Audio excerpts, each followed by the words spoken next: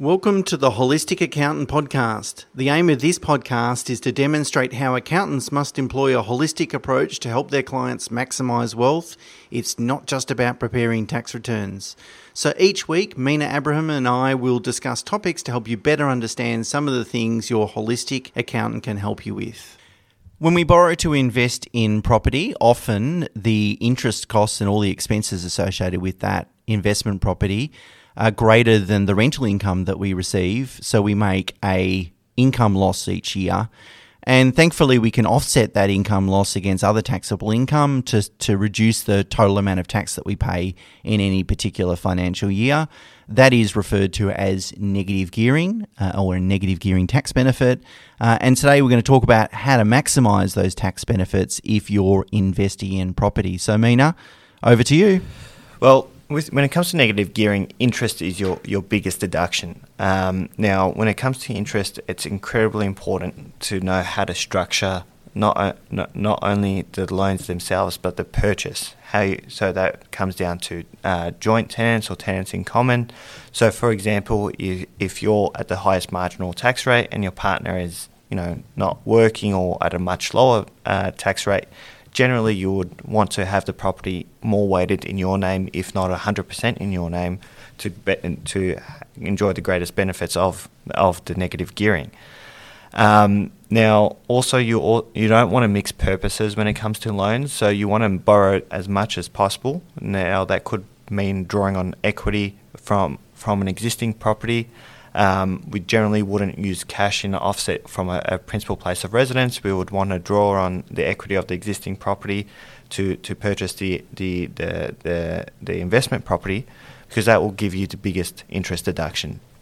Yeah, so interest is your biggest tax deduction, so don't compromise it. And remember, the onus is on the taxpayer to prove the deduction. The ATO doesn't have to disprove it, right? So, which means that the ATO can just go, well, we'll just decline the deduction unless you can come to us with lots of proof of why it is actually deductible to you.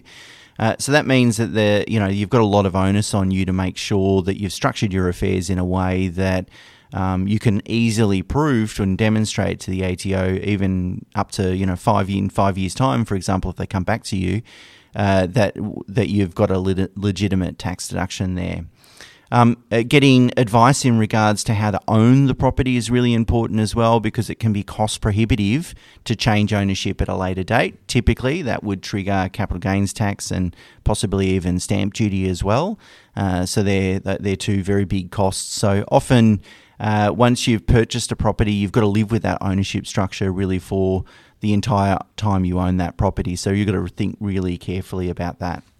Now, there are other deductions such as your insurance, your depreciation, your rates, and so forth, but they're just general deductions, and if your accountant's missing out on those, then they really shouldn't be your accountant, should they, Stuart? No, that's right. Look, sometimes we say to clients, look, if you're operating a pharmaceutical business, for example, pharmacy business, go and get an accountant that is a specialist in that area, or a dental surgery or whatever it might be. You don't really need to find a accountant that's a specialist in investment properties, because most accountants will have clients that invest in property, and that's really their bread and butter. It should be some really basic stuff. So if they're not doing the basic stuff well, it's sometimes it's a sign that you need to move on and find yourself a new accountant. It's great to maximise tax benefits, of course, and minimise overall tax. And investing in property or borrowing to invest in property will help you do that.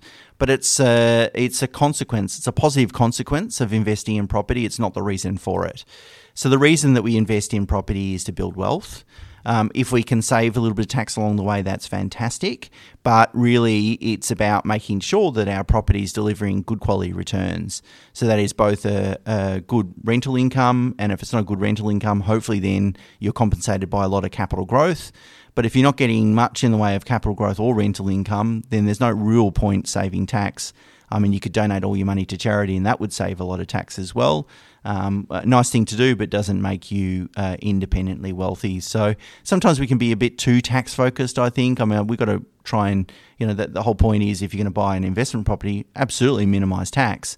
but really it's really about building wealth on an after-tax basis, and saving tax is only one component of that. Thank you for listening to the Holistic Accountant podcast. To find out more, please visit holisticaccountant.com.au.